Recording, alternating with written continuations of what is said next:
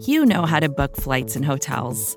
All you're missing is a tool to help you plan that unbelievable travel experience. That's why you need Viator. Book guided tours, excursions, and more in one place. There are over 300,000 travel experiences to choose from, so you can find something for everyone. And Viator offers free cancellation and 24/7 customer support for worry-free travel. Download the Viator app now and use code Viator10 for 10% off your first booking in the app. Find travel experiences for you. Do more with Viator.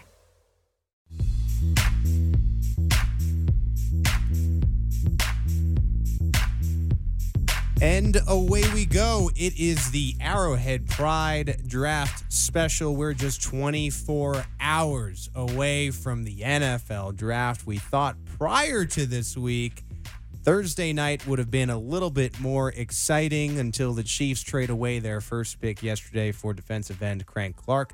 Pete Sweeney, the editor-in-chief of ArrowheadPride.com, here with Kent Swanson, our lead film and draft analyst, and the always exuberant, always energetic. Back in this chair, baby. Player Sean Barber. And for the next hour, we'll be talking about the NFL Draft from a Chiefs perspective for you. Again, that begins tomorrow night. And while you would want for this to be a just draft show, just draft specific, all draft talk, it's hard not to start the show without talking about the news we heard today from the Johnson County District Attorney Office with the press conference. The statement that sticks with you is the office has reviewed all the evidence compiled by these agencies and has declined to file any charges against Tyreek Hill and Crystal Espinal, that being his fiancée. So that felt like good news until I think the second part where he said, "We are deeply troubled by this situation and are concerned about the health and welfare of the child in question, the 3-year-old son of Tyreek Hill and Crystal Espinal. We believe that a crime has occurred. However, the evidence in this case does not conclusively establish who committed the crime against this child. Criminal cases must be proven beyond a reasonable doubt by admissible evidence, not speculation, rumor, or hearsay. Despite this decision, there will be continued involvement by state officials to ensure the safety of the child. Those actions are separate and apart from our decision on criminal charges. Because of the ongoing child protection investigation, we will be unable to discuss the facts of this case with you." It was Steve Howe who looked incredibly frustrated with this decision today, and he really couldn't reveal much because of the child involved. My takeaway was twofold from this today. One thing you got to realize is there were no charges filed. I think that's what everyone wanted to know. Would there be charges filed against Tyreek Hill? The answer was no. What bothers me and what's tough about this situation is Howe went on to say, listen, a crime was committed, and that's the only reason there was no charges because they don't know who did it, which, again, now you entered the press conference hoping that you would find answers, and I think what we got from it was a few more questions, and that's tough, and you wonder what the NFL will do to respond. You wonder how the Chiefs should respond. It's just, it actually felt like maybe it got more complicated today. You guys are both dads. I am not, so this probably hits a little bit closer to home for you. I'll just turn it to you guys. What was your initial reaction to this news today? Well, you just don't want to talk anything into reality that's not reality.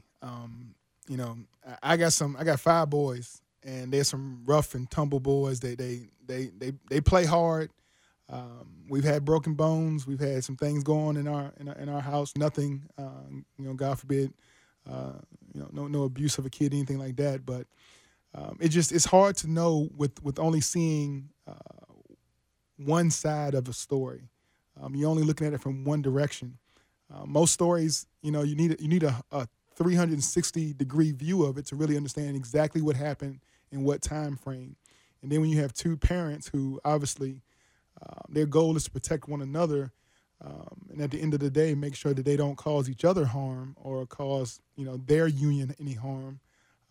It's going to be very tough to do anything with this information except for pretty much tag it, save it for a later date, and just kind of move on with life. Right. You know Yeah, like my thing was today, too, I don't think there was anything definitive said, but the one thing that stuck with me personally was it just was highly, highly disturbing more than anything else. Well, I have my kid turns 3 here in a month. So, I mean, I'm thinking through some of this stuff and just I am glad that their child is currently safe per the district attorney. And that obviously trumps everything for me. Beyond football, it's really sad. I mean, I think one of these things that you kind of see when stuff like this happens is, regardless if charges were filed or any of that stuff, things like this in the Robert Kraft situation, they bring to light realities of our world. There is child abuse in our world. And, charges weren't filed today, and I'm not saying that they necessarily were or anything like that, but I think there's just hug your kids, love your kids. And the same thing, I just think these kind of situations, they bring forth the realities of the world with, like with Robert Kraft and some of the, sexual exploitation out there and then stuff like this with, there's child abuse out there. And I'm hugging on my kid when I get home. Right. And I feel that. And again, that's an aspect of my life that I can't relate to. Maybe one day I will.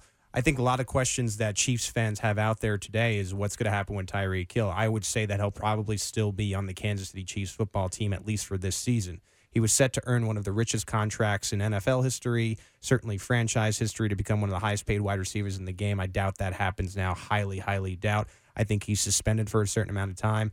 And if I'm really predicting, I think at the end of this year, the Chiefs kind of let him walk. Yep. They collect their what would be a third-round compensatory pick, most likely if the way it shakes out, and they kind of walk away from the situation. I just don't see Clark Hunt, who took a chance on this kid, wasn't able to stay completely clean. Again, we don't know, as Sean pointed out very astutely, we don't know definitively what happened. But I think the deal was, listen, you got to stay clean if you want to be a member of this organization. The Chiefs gave him a chance. Up until this point, it really felt like he was an upstanding citizen, but this is my opinion saying now, I think play out this year. I know fans will hope that he helps win a Super Bowl, but I just can't see them bringing him back in a long-term deal. Remains to be seen. We'll talk a little bit more about maybe that impact on the draft if he is going to be suspended. Do the Chiefs go wide receiver a little earlier? We'll get into that. Another big story yesterday. The Chiefs acquired defensive end Frank Clark. I'll read you the terms. If you haven't heard them yet, I'm sure you have, but just in case, the Chiefs' 2019 first-rounder, that's tomorrow's pick, number 29 overall, that goes to the Seahawks. The lower of the Chiefs' 2020 second-rounders goes to the Seahawks. The Chiefs' 2019 third-rounder, number 92 overall, that goes to the Seahawks. The Chiefs get back defensive end Frank Clark, and the Seahawks' third-rounder, so number 84 overall, the Chiefs actually move up a little bit in the third round. It's probably bigger than people realize. We can talk a little bit about that. Let's go to ESPN's Todd McShay. I think when you lose 3 defensive linemen and you've got to protect a secondary that is deficient, and you got to get pass rushers, and you're not going to find a better one where Kansas City was drafting at the bottom of the first round in this year's class. You're just not. As good as this class is with Nick Bosa, Montez Sweat, Rashawn Gary, Cleveland Farrell, I just know what I'm getting with Frank Clark. So to me, it makes sense, even though, admittedly, they did give away a lot. Ken, you've watched this class. You made the KC draft guide, which is still available for everyone out there. You've watched a lot of edge rushers in this draft.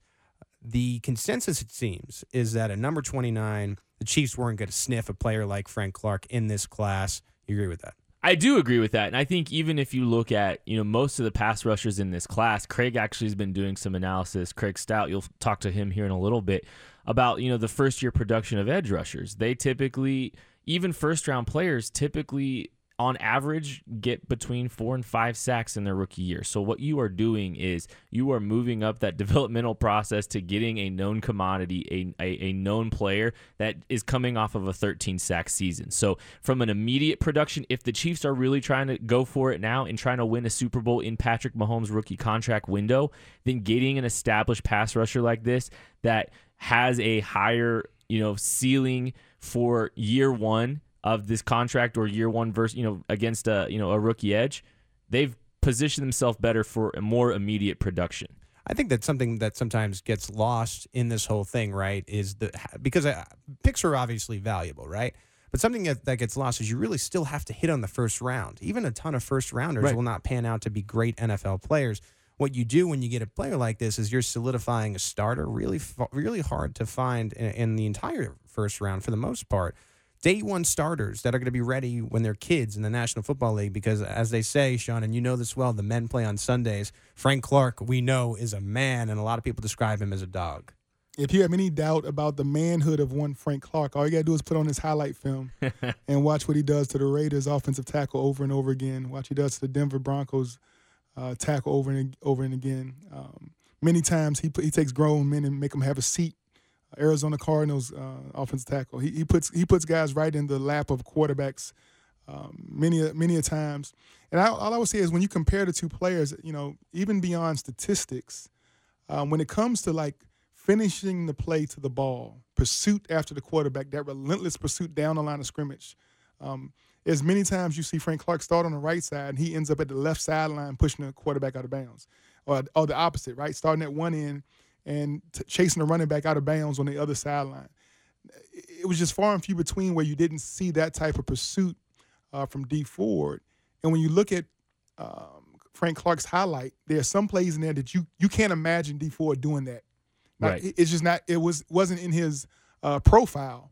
But everything that you've seen from D Ford, Frank Clark can do that and more. And so I know going back to a year ago, they both kind of were trending in the same, as far as contract they were looking for.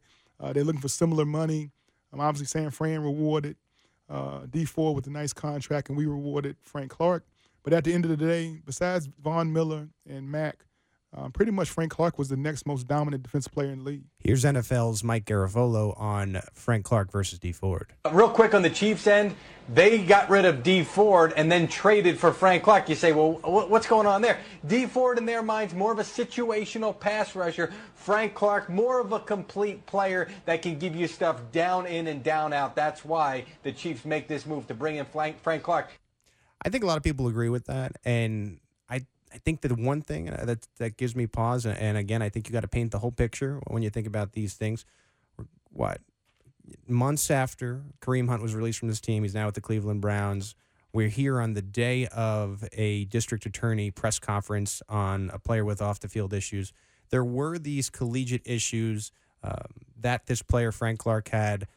Again, what is worth being said, and I think you always got to paint the full picture, is he's been clean since 2015. The Chiefs always say that they do their due diligence. Is this a risk only because of the recent climate of the team?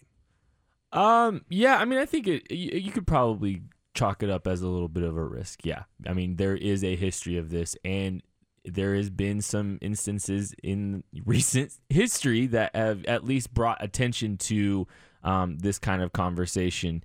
We're experiencing it today, right? So, it's probably a little bit of a weird timing for this kind of move. However, he hasn't really had any issues basically since joining the National Football League. I think the one thing that has bothered me over the past few days with this is when you do try to paint that full picture.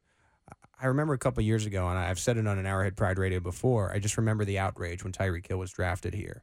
And I think over the years, because of Andy Reid and this team failing, they've gotten more and more frustrated that the team has not won the Super Bowl. So now you put this stuff out there, and I just have seen a lot of fans that have just said, yeah, we're not worried about what they do off the field. We're just trying to win the Super Bowl. I don't think it's a Kansas City problem. I just think it's a sports problem, and I just wish people wouldn't get there. Again, I'm not trying to crucify Frank Clark. I hope he does well. I hope what he's continued with since 2015. I think he'll be a great player for this Chiefs defense.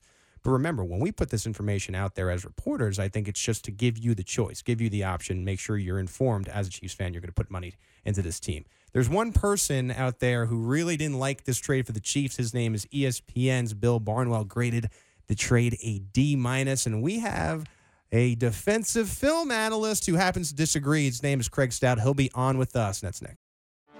Get ready for the greatest roast of all time, the Roast of Tom Brady, a Netflix live event happening May 5th.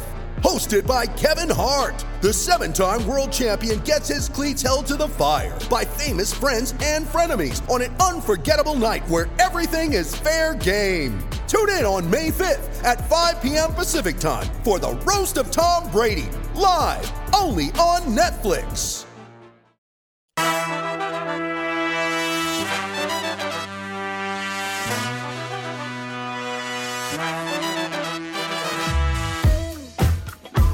Welcome back to the Arrowhead Pride Draft Special. We're just 24 hours away from the NFL Draft. Pete Sweeney hanging out with Ken Swanson, Sean Barber, Julio Sanchez.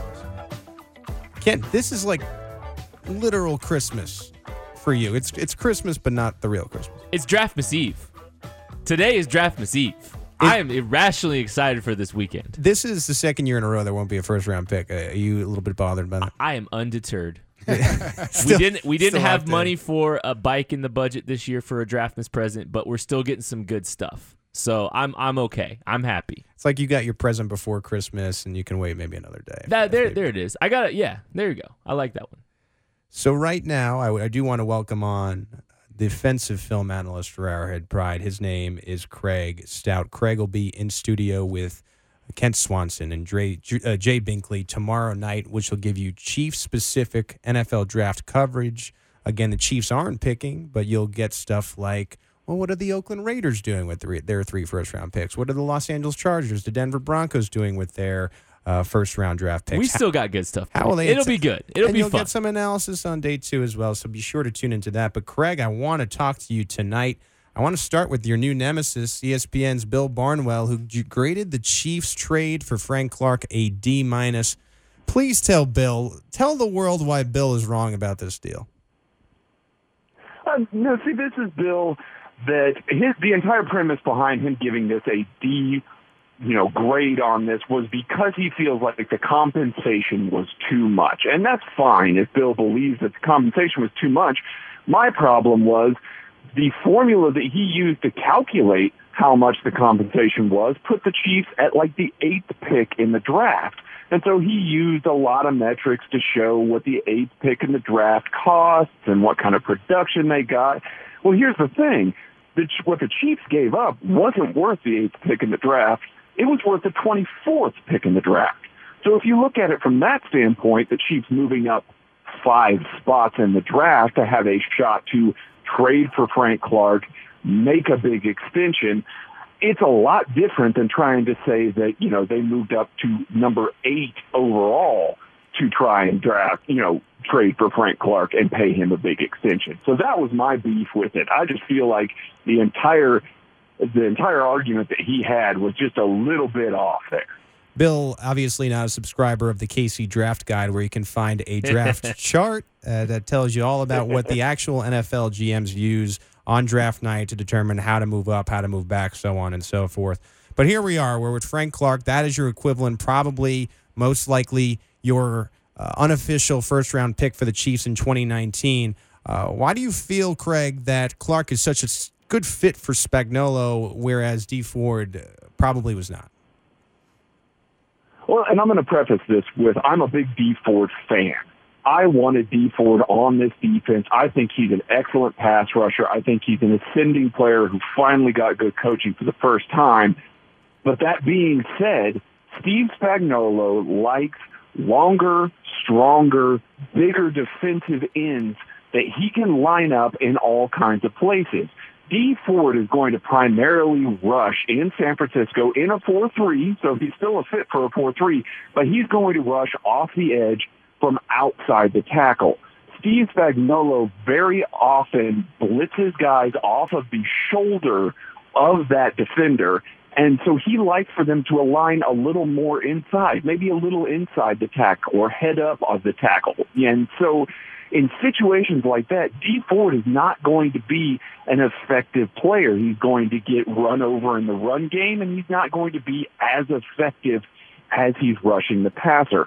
Frank Clark will. Emmanuel Ogbah will. Alex Okafor will. These types of guys are guys that can line up a little more inside and offer Spagnuolo a little more versatility and ability to come off the edge with different blitzes and offer different stunts and twists. And it just plays a lot more into his scheme than D. Ford would have, where he kind of would have had to play a specific role in that defense. Now, Frank Clark is 25 years old, and as you're saying, he's much more of a fit than Ford was. Do you like the 5-year contract that the Chiefs handed him? Again, that is for $105.5 million with $63.5 million guaranteed. Given his age and his production and what everyone sort of tells you about his makeup, again, since 2015, you happy with the contract? Yeah, I'm pretty happy with his contract. In reality, it ends up being roughly a 3-year guarantee, and then they can get out of it in year 4. The thing that's really kind of something to watch is how low his first-year cap hit. It's probably going to be around $5 million this year, and then next year it really ramps up. I believe Joe Corey said next year is a prime year to restructure, which is an odd way to kind of look at this contract, that in year 2, they can control the structure of it now, but in year 2, they may have to revisit the contract to try and create some more room against the cap. This tells me that they're planning on using some of this money maybe this year still, that they're not done adding pieces to this team. And then I guess if they miss out on those guys, they can roll that money over and still be secure with Frank Clark. It's a 3-year deal. I think he's an excellent player, and he was going to get paid near the top of defenders anyway, so that's the price of doing business with him. There's a reason Peter Schrager insists that Brett Veach is the riverboat gambler. We finally found out yesterday. Craig, you think looking into this draft, again, this is the Arrowhead Pride draft special. This isn't the trade special, but do you think with the trade, the Chiefs can now really, truly go after best player available starting in the second round, which will be Friday? I think so. I really do think so. Brett Veach talked a lot about the pockets in the draft in his pre-draft press conference, and the 2 positions, or maybe 3 positions, that he mentioned having really good depth in rounds 2, 3, and 4 were cornerback, wide receiver, and tight end. Now, those just so happen to be positions that the Chiefs probably could add in this draft, and they would look really good. They'd be able to contribute very, very quickly. So I think that the Chiefs can sit back there, evaluate those positions, because they probably have a lot of those guys as the best player available in these pockets, and maybe pick and choose, and it actually will fill a position of need. I think that interior offensive line is also a position that they might still target. There were a lot of rumors that Garrett Bradbury was the pick at 29, so maybe they catch another guy a little bit later to try and bolster the offensive line. But I do think that it's not just going to be defense. I think we will see some offensive players added on Friday, and I think they're going to give Mahomes more tools to play with. Craig, you like football, you like soccer, we know you love beer. We haven't had a beer in a week for a while, so give us an unofficial beer of the draft. Unofficial beer of the draft is Cigar City High Ally IPA. It just recently came to the Midwest from the East Coast. It's an awesome beer. It's like me. If you like citrus hops and hoppy beers, go for it. Craig, how nervous are you for tomorrow's scale of 1 to 10? How's a 12 work? Oh, come on. You're going to be fine, Craig. You can catch Craig Stout and his nerves tomorrow with the 6th Sense Sports radio draft coverage beginning at 7 o'clock. Ken Swanson and Jay Binkley will be on that as well. Thanks, Craig. Now, Sean, I want to turn to you based upon what Craig was saying. Again, you're very familiar with Steve Spagnuolo and what he likes to do. Are you buying the comments that, listen, Clark, much better fit than D Ford would have been? Definitely. I mean, playing with the defense back in Philadelphia, we had some guys that were more built like Frank Clark, Curse, and those guys that could position their bodies, get them in a certain angle, penetrate a gap, play the run and pass. They went through a half a man to get to their gap responsibility. And what I mean by that is you start off head up, and then you can take either shoulder, and you go directly through the man's shoulder to capture your gap, as opposed to a guy like D Ford who starts already on the edge, and either he takes that edge right now to get into the backfield, or he does a counter move like a window rush to take a few steps up and then get back into a gap to get into the quarterback's face. Unfortunately, when you take that edge alignment, it's easier for the offense to just cut you off, cut you out of gaps, run block you, because you've already placed yourself so far out of a gap. It's easier for the offensive lineman to, continue to keep you out of that gap. Whereas those head up and those kind of, we call them the inside eyes type alignments, those are really hard for the offensive lineman to decide which way to block you. Now, you played under Spags before. Chances he gets the most out of Frank Clark? Oh, 100%. I've always compared Spags' defense to like the basketball, the pick and roll. You've never been able to stop Stockton to Malone, the pick and roll. You're always wrong, whether you hedge, whether you switch, If you try to stay with your man, then you're going to give up something. You're either going to give up the drive, you can give up the dish, you can give up the popping shot. Same thing with pass rush. When we started taking gaps, pick and roll, hedging, they started doing their stunts, the TEs, the big Texas, the quick ET stunts, all those things that they got one that's called a big bend. When they start all that stunt package going, you're going to start thinking the 4 defensive linemen actually have the advantage over the 5 offensive linemen because everything becomes so organic. A natural pick is necessary on every snap. It gets instant pressure on the quarterback. I love that because I think what really was missing last year was the intensity and I think the mixing of packages, so on and so forth. And I think you're finally going to get a fresh look, a change of scenery, a necessary change of scenery for this Chiefs defense in 2019. Again, you're listening to the AP Draft Special. We're 24 hours from the NFL Draft starting tomorrow night. The Chiefs don't have a 29th overall pick, but we're going to talk about life without the 29th overall pick, led by our guy, Ken Swanson. That's next. You ready? Showtime. On May 3rd, summer starts with The Fall Guy. Let's do it later. Let's drink a spicy margarita. Make some bad decisions. Yes. Audiences are falling in love with the most entertaining film of the year. Fall Guy. Fall Guy? Fall guy. That's what the poster said. See Ryan Gosling and Emily Blunt in the movie critics say exists to make you happy. Trying to make it out? Nope. Because I don't either. It's not what I'm into right now. What are you into? Talking. Yeah. The Fall Guy. Only in theaters May 3rd. Rated PG-13.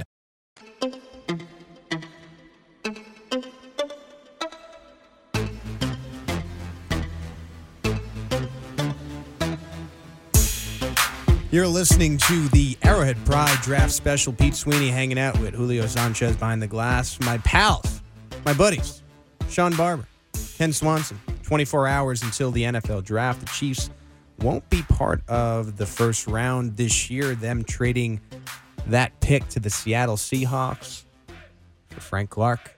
That'll your equivalent of a first rounder this year.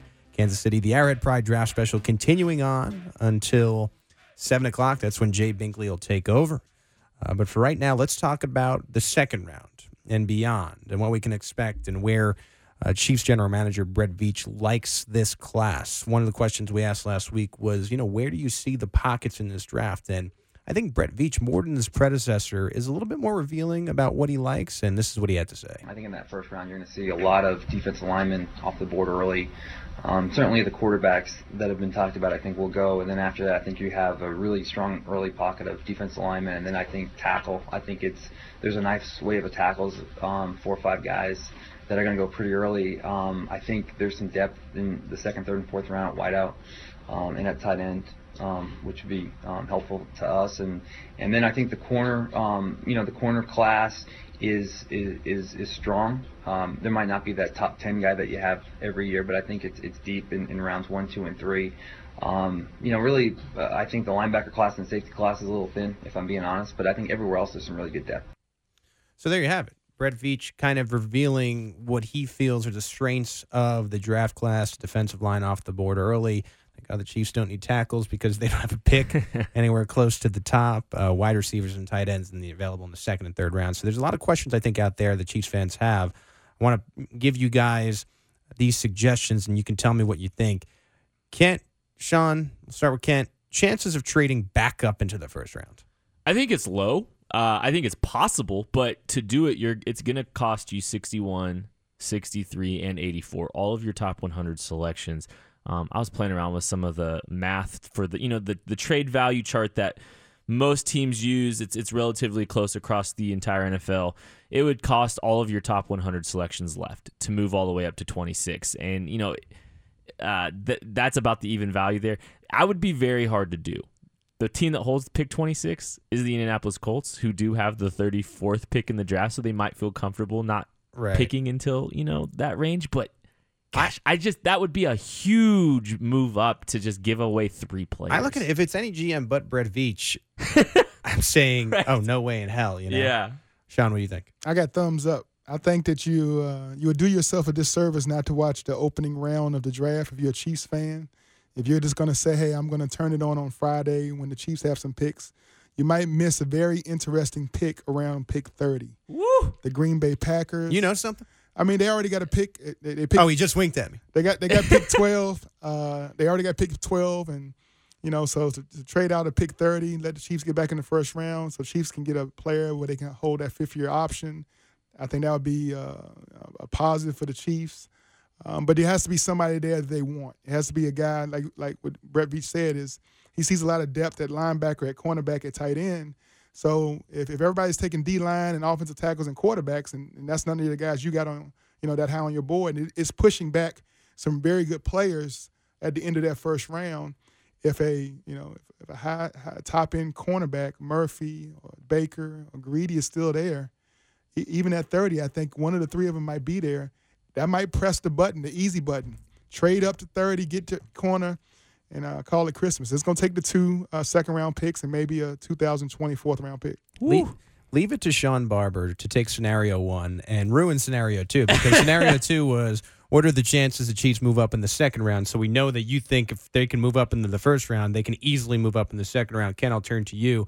How do you feel about the Chiefs maybe moving up a little bit higher in that second round? And see, I feel better about the Chiefs' chances of moving up in the second round than I do going all into that first round. It would be fun, and you should definitely listen to 610 Sports Radio tomorrow to make sure that the Chiefs don't take a first-round selection by trading up. But I think there's a lot more flexibility and capability for them to move up in the second round.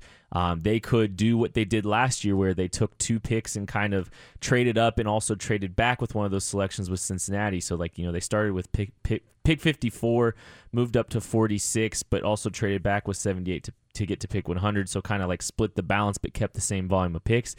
Both of their second-round picks gets them to 36, roughly.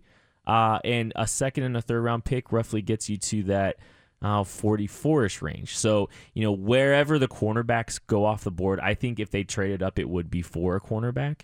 So I think you got to kind of keep an eye on the cornerback class in the late first round and all the way through the second to see, if the Chiefs feel that they need to go up and grab their guy that they've identified at corner, because it's a very varied cornerback class with just a lot of preferences for athleticism and stuff like that, they just kind of got to balance and navigate that and figure out, where they can get the cornerback that they want. Chiefs have 7 picks in this draft. The 2 second-rounders, the 1 third-rounder, 1 fifth-rounder, 2 sixth-rounders, and 1 seventh-rounder. The top 3 picks, 61, 63, and 84. Now, what are the chances the Chiefs decide to take one of those 2 second-rounders and say, let's turn this into more picks, let's actually move back? I mean, Brett Veach did go on record and saying he's been trying to be a little bit more passive. Yeah, dude, you just traded first and second for Frank Clark, but not too passive, my man. But we'll see tomorrow. We'll see on Thursday and Friday. What are the chances that maybe he moves back? So, I think there's a chance, and it just kind of depends on your philosophy with this draft. The Chiefs have a known commodity that they've acquired with their first-round pick in Frank Clark. So do they feel that they just want to try to, get more volume of picks so that they kind of, ensure that they have more opportunities to hit on a guy in that top 100-ish range? They could move back with 63 and move to the 70s and, get a top 110, top 120-ish pick to go with it. Maybe they just want to add another body that has a chance of sticking, kind of because they've got that kind of security of knowing that they hit on their first-round pick with such a great talent in Frank Clark. Who knows? The thing I love about this NFL draft, and you saw Matt Miller, Bleacher Report the other day, tweeted out, and he is well-connected in the NFL draft. He said his best source told him, nobody knows what's going to happen in this NFL draft. So anything can happen when that's even the riverboat gambler trading back. Sean, I want to turn to you. Which position is the Chiefs' top priority in this draft when now you're looking at the current roster that includes Frank Clark and thinking about Spags and even the offense? What's the biggest need? I think the team looks like it's pretty much ready to go right now. Even without, I think if you look at the overall the way that all the NFL teams look, if there was a team that I would say could play right now with the roster they have and be one of the top 3 teams in the league, I would say it was the Chiefs. The one position of concern is definitely linebacker. That's the position going from a 3-4 to a 4-3. Those 3 guys got to be playmakers. They got to be guys that can take control of the huddle, make the calls, make the adjustments. Do you have 3 starters in mind right now who you think would slide in there, or you're not ready to make that call? I think they have 3 on the team now, but I wouldn't be surprised with some of the guys they have available in this draft to be able to target one of those guys as a guy that can come in and play right away. Obviously, both Devin White, Devin Bush, they'll be top 15 guys, and I think it's not enough draft capital to move up that far.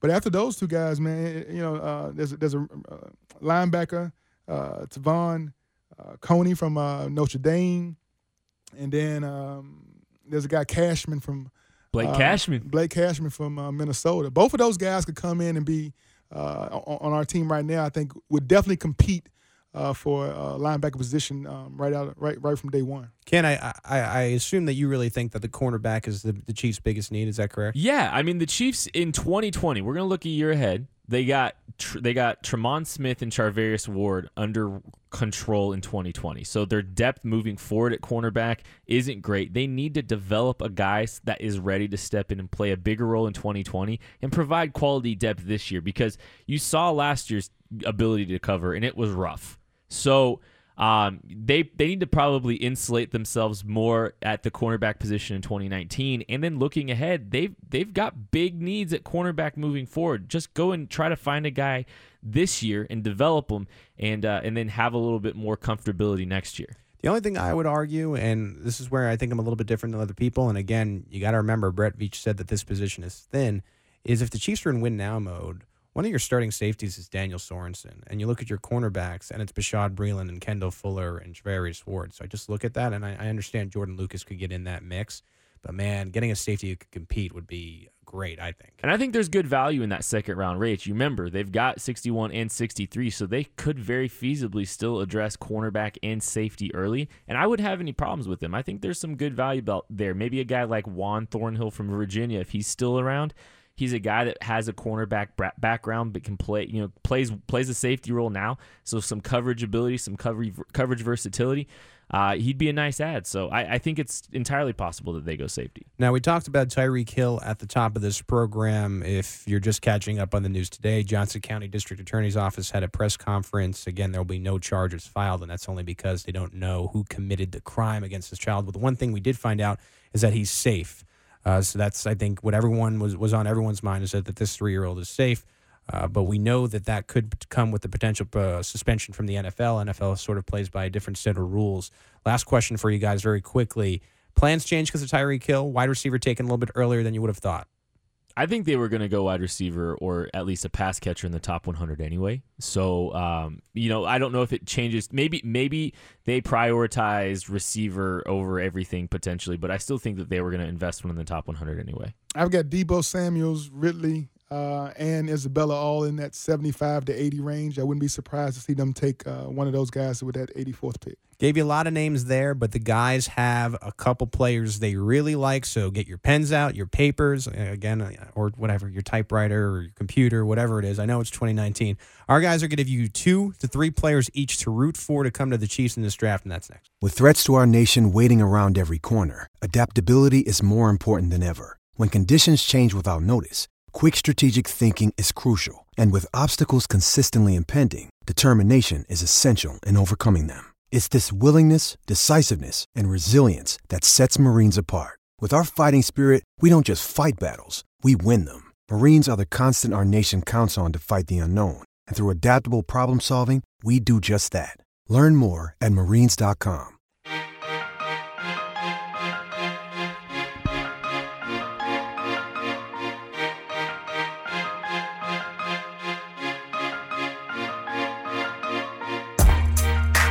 The uplifting sounds of the Arrowhead Pride Draft Special. Pete Sweeney, Sean Barber, Ken Swanson, Julio Sanchez wrapping this thing up. 7 o'clock Bink at Night. You're not going to want to miss with Jay Binkley weighing in on Tyreek Hill, Frank Clark, Chiefs draft, so on and so forth. Should be a big show.